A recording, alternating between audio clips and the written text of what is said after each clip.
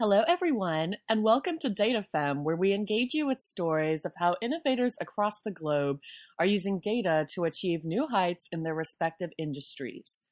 I'm Danielle, founder of Dikayo Data, and I can't believe we're already on episode 3 of season 2. I swear this season is going to have to last 100 episodes long for me to feel satisfied because the good just keeps on coming. So today I am with Janine Harris. We've been waiting to record this episode for a long time since we met on Twitter. And she is the author of a really cool book called Statistics with R, Solving Problems Using Real World Data. So we're going to tell you all about that. And she's also the co-chair of Use R 2020, which is going on right now, in case you're on Twitter and want to go watch the talks that you've missed or use the hashtag. It's just hashtag Use R 2020. And she is a fellow Our Ladies co-chair of Our Ladies St. Louis. And she's also a professor at Washington University in St. Louis. So she has her hands full, but took the time to speak with me. And she's a huge DataFem fan. She's listened to every single episode. So this is a real treat for me, and it will be a real treat for you.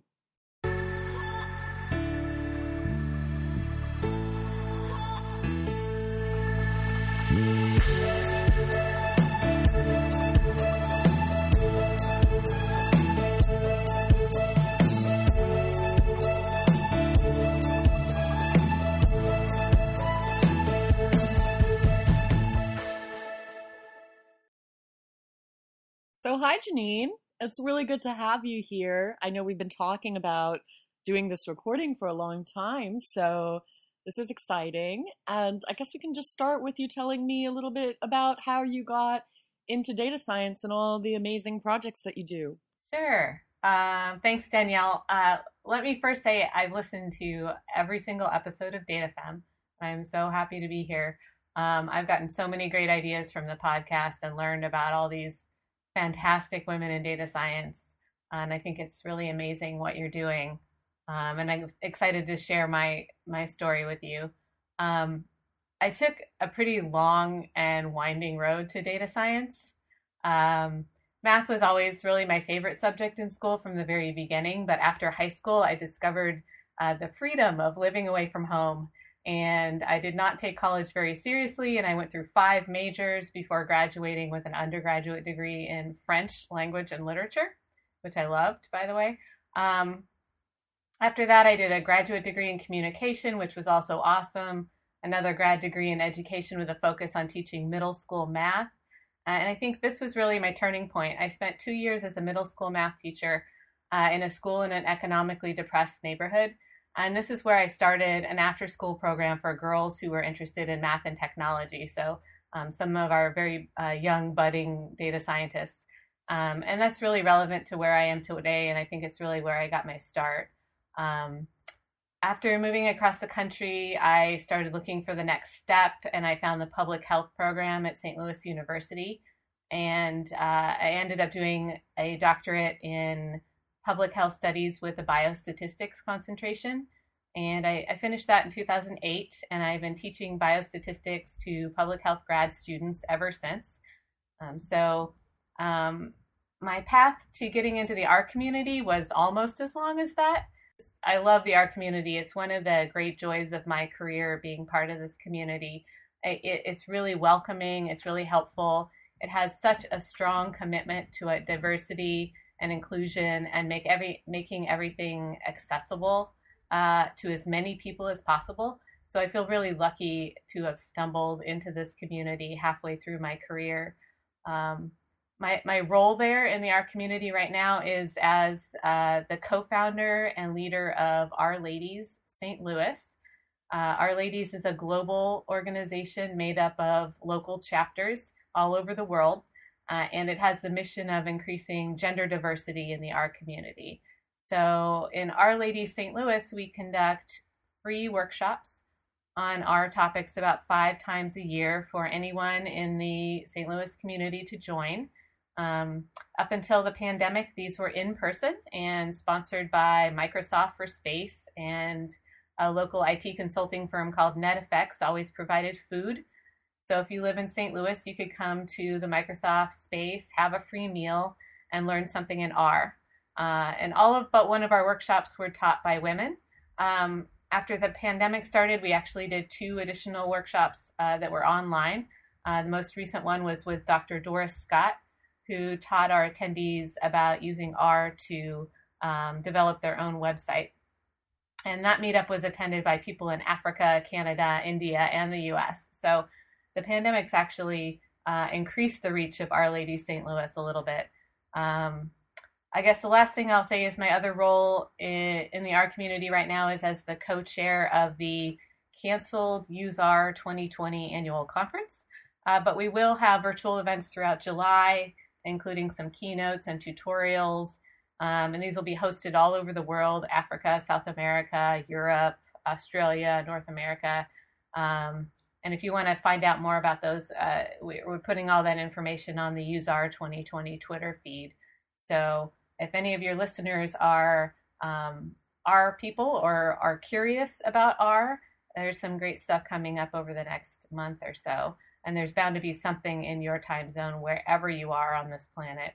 That's all very exciting. And I definitely relate to the concept of the remote events being more accessible across the world. So you get to really extend your reach to a community that you wouldn't otherwise get to know. And also it's really nice because you get a lot more people who might not be able to commute at those times or might not be able to afford the fees, but now can. And so that's just a way of bringing in more diverse perspectives to all of our discussions. And I do love that. So I do want to get into our book discussion, obviously. But before we get into that, something you said about learning French and majoring in it was really exciting to me, from French to biostatistics. And I speak a lot of languages too, and French is one of them. I've always enjoyed learning them. So I'm wondering if you see any connection between your passion for coding and your passion for languages. I do think they are related. I think that the languages that we use in statistics, the R coding language, learning it has some similarities to learning a spoken and read language like French or some of the ones that you mentioned that you've learned. So I feel like, I had this love of math kind of from the very beginning, and then I took both German and French throughout high school and really enjoyed both of those things. So together, I think when you match the love of math and the wanting to do a career that has math in it, also with the love of language, coding comes pretty naturally after that. I'd agree with that. And in my humble opinion, math is actually the most universal language we have. And that's what makes it so special. And that's why I love it so much. So I do want to transition into talking about your book, Statistics with R, Solving Problems Using Real-World Data. And I really want to know what inspired you to write the book, and especially what the process was like getting started. I really think it could be boiled down to 3 reasons, 3 things that inspired me to write the book. First, I really think using real world data on interesting topics is one of the keys to igniting interest in statistics for students. Statistics really has the unfortunate reputation of being both difficult and boring at the same time. And I'd say that using fake data sets and data sets about widgets or data about the Titanic that's built into your software all seem so far removed and so unimportant that they really don't counter this reputation for students of statistics being difficult and boring. They don't connect with real life as well. So instead, I use data about in the book and in the classes that I teach about topics that I think are interesting and relevant and can really show students what they can use the statistics to do when they are done with school or even in the rest of their school program. So I use data in the book about topics like transgender healthcare, marijuana legalization, voter registration, and women in STEM careers, a whole bunch of other topics. Each chapter has a different topic and a real world data set that's publicly available to go with the topic. So I know why people use the fake data. It's really useful for demonstrating certain assumptions and showing specific ways the statistics work. And real world data doesn't always cooperate with you to allow you to meet assumptions. But that's part of being a data scientist, and that's really a challenge with real world data that the students are going to come across when they leave school. So I think that showing real world data on real life problems that does not always meet assumptions and gives students experience with figuring out what happens next can be really valuable, in addition to being interesting and more related to their lives. That's super interesting. Do you think this increase in relevant data sets is going to bring more women into the field? Women really remain underrepresented in a lot of STEM fields, including data science. And I really wanted this book to improve representation in whatever ways that it could. And so I tried to do this in 3 different ways. I have a set of 3 women experts and learners in statistics who lead the reader through all the concepts and through the R code. And each woman has a personality and a specialty, and they interact while they're learning together. And the second thing I did was I cited source material by women whenever possible. So when I was writing about a certain statistical topic, I looked for books and papers on that statistical topic that were written by women as either the sole author or the first author. And I cited those as sources when I could. This was a challenge sometimes. There's limited source material about statistical topics by women, which is one thing that I would like to help improve. And then third, I contributed to the number of women who've written statistical materials by being a woman and writing the book. And then the last thing I wanted to talk about, because I think it has special relevance right now during the pandemic, where science is being generated at such a frenetic pace, is it has a focus on reproducibility, which is something that we really need to work on in science.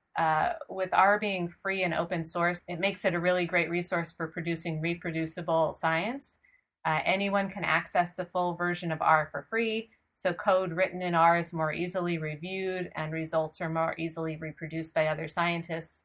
And that's something I think we really need, and some of this quick science that we're seeing during the pandemic that ends up getting retracted later really highlights our need for working in more reproducible ways as data scientists. I love how you brought in the importance of having real life data sets be a part of our training in R, because I definitely feel like a lot of my classmates in MBA were shocked when they realized that real analytics work does not build off those clean data sets that you see built into R. And it's definitely a shock when we realize how much time we need to spend data cleaning. I had a bit of preparation for it just because I had been working at the New Orleans Police Department for a bit before I actually took my first R class, so I realized how messy data can be.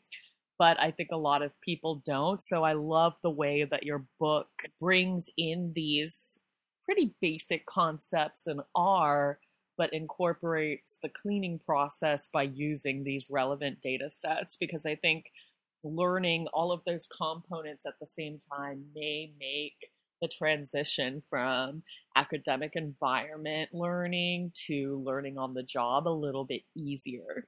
So with that, I want to transition into hearing about your inspiration for what my favorite part of the book is, these characters that you bring in, these narratives that you work through the whole book in between tutorials, and why you felt that following these 3 women's story would be really beneficial for readers.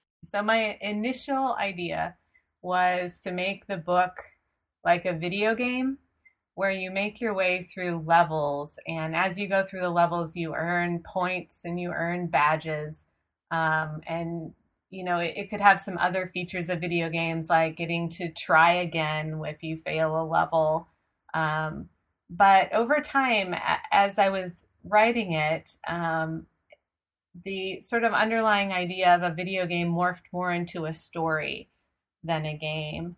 I knew from the beginning I wanted female characters, women characters, and so that wasn't new. But the idea of having a story, a narrative that connected through the whole book, came out of this idea of a video game to begin with.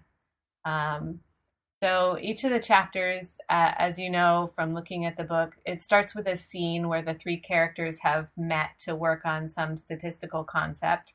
And actually, one of your shows reminded me of the book. I didn't know the two women that you were interviewing, but they met at an Our Ladies event, I think, and maybe you did too. I can't remember the whole thing, but it was very similar to the narrative in the book.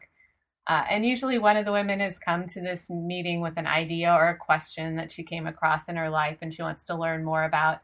And then they spend time together finding and importing publicly available data, cleaning the data, managing the data, and doing statistics together, with each character contributing their expertise to the team as they work to learn the code and the concepts of the statistical methods together.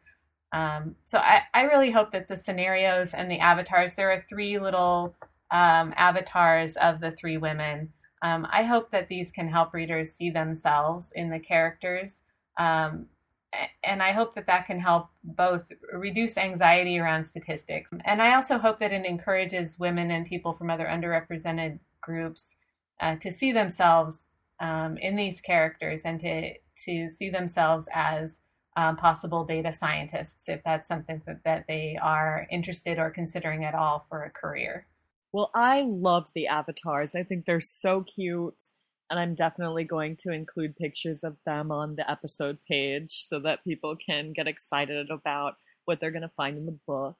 And it's interesting, so interesting that you mentioned video games being your inspiration, because I definitely think people in the video game world are doing a lot of work to make sure that we achieve equal representation of races and genders within our virtual environments, hoping that that may become a reflection of our physical environment. So I would love to hear your take on how your book might have increased relevance in today's world with COVID and the support for the Black community that's come out of the Black Lives Matter movement and protests surrounding that.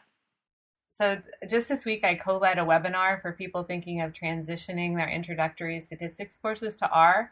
And we had about 230 people attend, which surprised us. And then one of the things we heard from our attendees was the fact that they are either transitioning to R or starting their teaching in R because it's free and it's open source. And it really makes a great choice for teaching stats right now when you don't know if you're going to be teaching in person or online or some hybrid of the two, or if you're going to start in person and then have to go online. It's really one of the easiest to be working in if you have to switch to remote learning. So you and your students don't have to worry about accessing university licensed software, going into a lab, buying your own software. And those always presented a lot of issues when I taught SPSS, even when we didn't have this threat of the pandemic looming over us as we taught. So really the accessibility of the software I used in the book is one thing that makes it, the relevance, I think, stronger right now. I also have all the code and data available online, so all of it is available if you're not on campus. Everything is there for you. R is one of the major softwares used in data science. And for classes like introductory statistics, which are often taught in SPSS, SAS, or Stata, or R, R is the leading statistical package among those for jobs in data science. So in 2019, there were something like 14,000 job ads that included R. And the next closest competitor of the regularly used stats programs was SAS, and that had about 8,000, so a little more than half. So in this climate of economic anxiety, I think learning R is going to give students a boost. I guess the focus on reproducibility, I think, is really relevant right now. I think I mentioned that before. We're seeing all sorts of really fast COVID science being published and then being retracted, which is sort of also fanning the flames of mistrust in science. And that has led to some really unfortunate outcomes, like states reopening and people not following guidance. So I think reproducibility is really something we can hit hard in our science courses and our statistics courses. In terms of the protests and all of that movement that's happening right now, the book does have a focus on representation. I'm not sure that I hit it quite hard enough, to be honest with you. And the next edition, I feel like I've got already ideas for new chapters and new topics and things that will address representation in more ways. Well, I definitely agree with you there, and I'm in the same boat. And really, all we can do is just learn and listen and really put the spotlight on people who know how to help us be better through content, through conversations, and through leading the way. And speaking of leading the way, I do want to ask you, since you are a professor, how you found teaching through writing this book to be a different experience, calling on different skills than it takes to teach a classroom. When you're teaching in class, you can ad lib when you see students who need more information or you want to just highlight something. So you're there and you can see the reaction of the people who are sitting in front of you to what you're trying to convey, to the information you're giving them. And you can see if it's going over well, and you can add in details as you go. So when you're trying to teach through a book, you know, you could add details forever, it felt like. And you have to really pick and choose what you want to include so that it's enough for people to be able to follow the concepts, follow the coding, but not overwhelming so that your entire book focuses on, descriptive statistics, which it could. You certainly could have a very long textbook that only focused on the one topic. So I do think that teaching through a book does require you to give a little more detail up front and to really focus on what people need to know to understand the concepts and the coding, given that you are not sitting in front of them as they use the book, there to answer their questions. Well, I think a lot of aspiring data scientists and data scientists who've been in the field for a little longer alike are using books like yours to facilitate that process of self-learning. So, it's complicated because obviously as someone who's very academic, and you're a professor, so you might feel the same way, university education is wonderful. I'm so glad I had that. But at the same time, I know a lot of people in the data science field who are very high up, some of whom have been on this podcast, who don't necessarily have that background and were very diligent about self-learning. So I guess I'm wondering what your take on that is. Like, being a professor, how do you feel about the ability or not to enter the data science field by teaching yourself and foregoing, for whatever reason, a formal university training?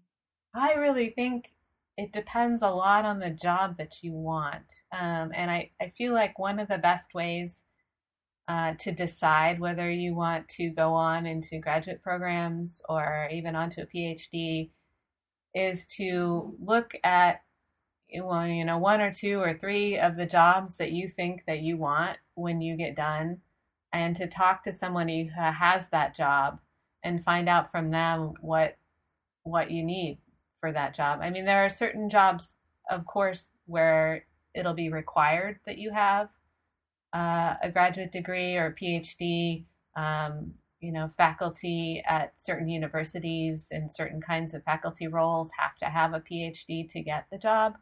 But there are other roles on universities in academia where you don't need to have that PhD, where you could have, you could be self-taught, or you could have a degree, an undergraduate or a master's level degree, and get a great job that you love. So I think it really just varies on what you want to do. And I have a younger brother who is also a data scientist, and he dropped out of high school, and he thought he was missing the tech revolution, and dropped out of high school, got his GED at 16, and moved to Seattle to be part of the tech revolution. And he now works for Tableau and is doing great. So there are ways to get into the field that are not traditional. I think it just depends to some extent on what you want to do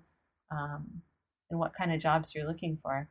That's true. I've definitely met a lot of people in my life, especially after graduating college, that are incredibly intellectual and curious and smart, that have not gone through the traditional university system.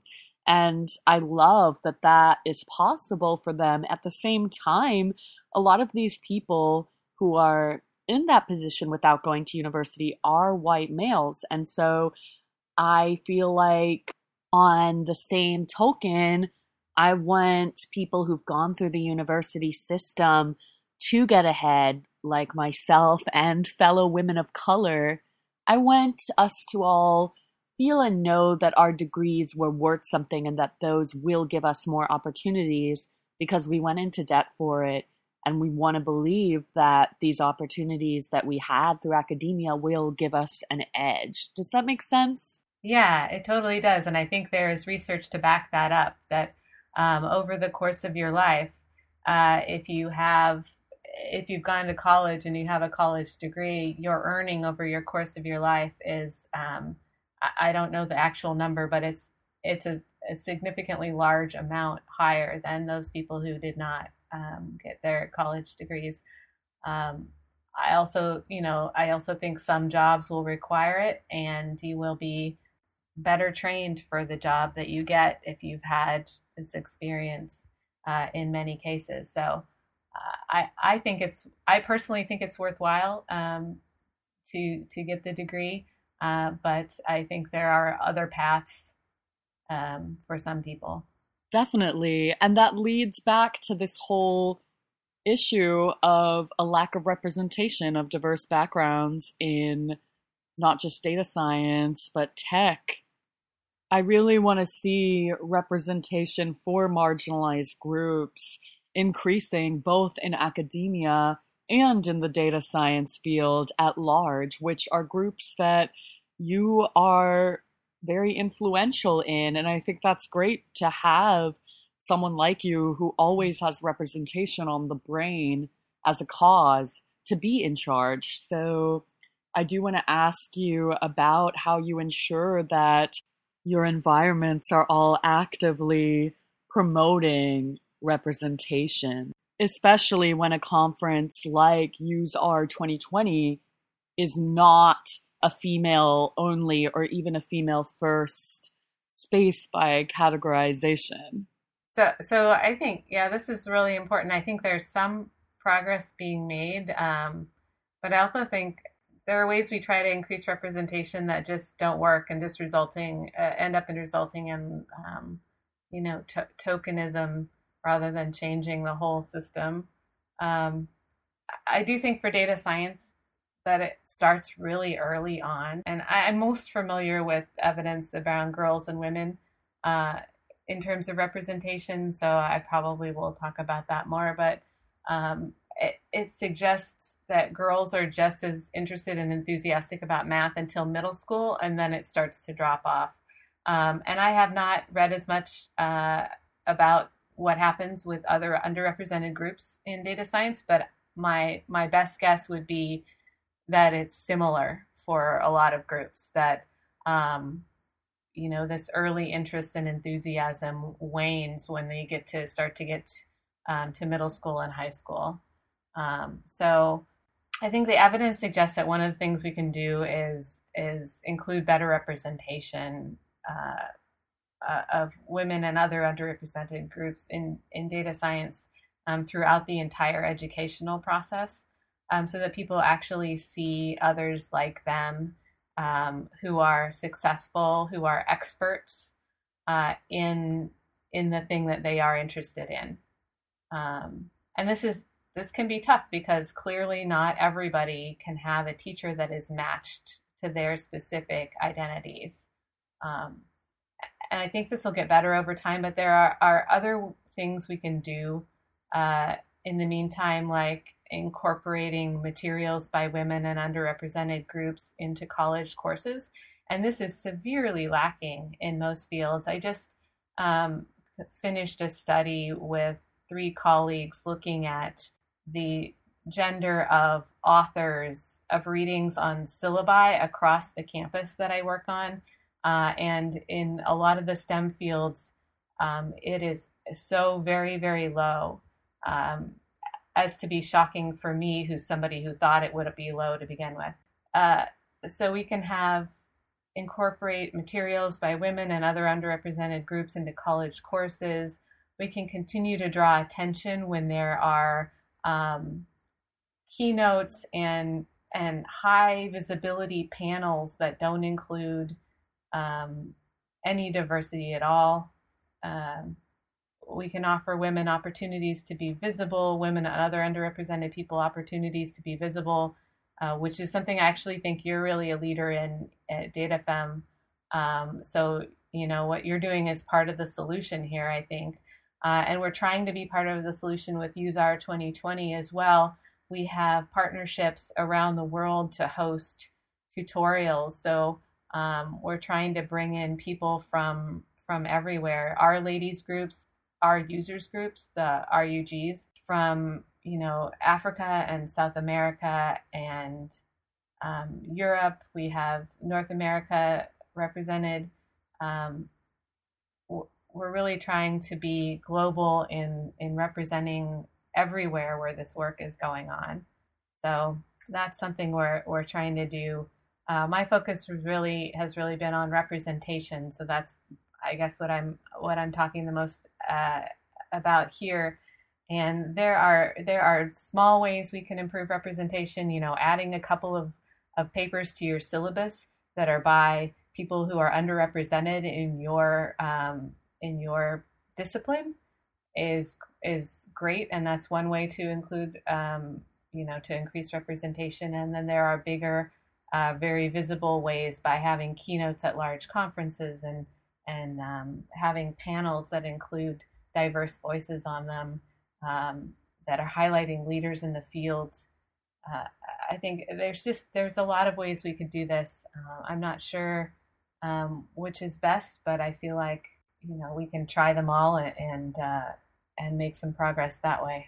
A lot of stuff I've been hearing is just kind of empowering people to not be afraid of math and to understand the math behind data science. And I think your book does that really well. It reminds me of the professor that got me into stats in the first place. I was so scared because in undergrad, me and stats just didn't mesh too well.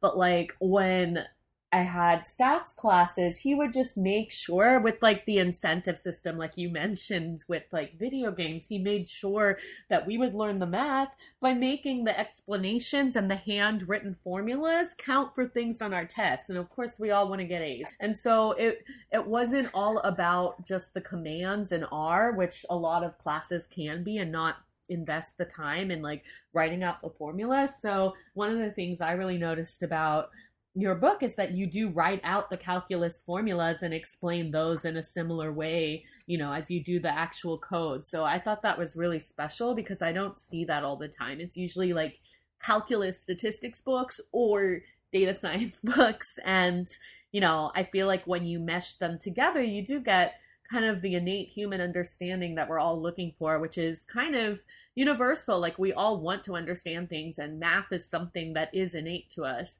And so that is a way of democratizing the space to make people really understand and enjoy the math. Yeah, thanks. When I was first learning a lot of these things, I was one of those people who would skip over the formulas and just read around them. And then over time, as I learned more and then I transitioned into teaching, I became more and more appreciative of the formulas. And I started noticing that there were students in my classes. There were some who were like me who just would skip over the formulas, but there were others who would want to know what every little piece of the formula was about. And by understanding the underlying math, they understood why we were using it and what we were doing.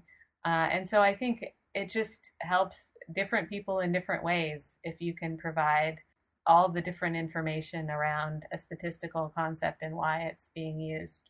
Yeah, I think going back to, just math being the universal language, I think that sometimes there are truths in numbers that words would never be able to describe. And when you're faced with those facts, it really can have an emotional impact. In a way, it's interesting that mathematicians, statisticians are thought about as like, detached from motion, all about the numbers. Because to me, like, when I see a statistic that really moves me, I feel very emotional about it, about what it says, about what it means for our world. So, at least for me, like, I think that has created a high standard in terms of the statistics that I pursue when I'm doing studies with like New Orleans local crime data or whatever I might be into at the moment, because I want whatever I come up with not to just be oh, look, I made a pretty diagram and this stat is kind of significant, cool. Like, I want it to be, wow, this statistic is going to make you rethink the way that the world works. I think that's really what it seems like you're also going for in like having these real world data sets and, writing a game. It's really amazing what you've been able to come up with and what you've been able to do. This book, is very informative, but it's also a work of art in my eyes. Thanks. I really appreciate it. I just hope I hope it brings some people into the field, and I hope it feels approachable, I guess. Yeah, it definitely feels approachable in my opinion. But I think it also, like, there's a balance, right? You want to be approachable, but you also don't necessarily want to coddle the reader if they're looking to self-learn. So I would say it's pretty fast-paced, and I would say that it's very focused, but I do think it's approachable, and I think the narrative definitely kind of embeds that welcoming vibe into the book, and without you actually having to over explain. It's a brilliant idea, like at this point I don't see a lot of books like this. Maybe in the future people will, try to do their own variations of the same kind of format, hopefully paying you royalties.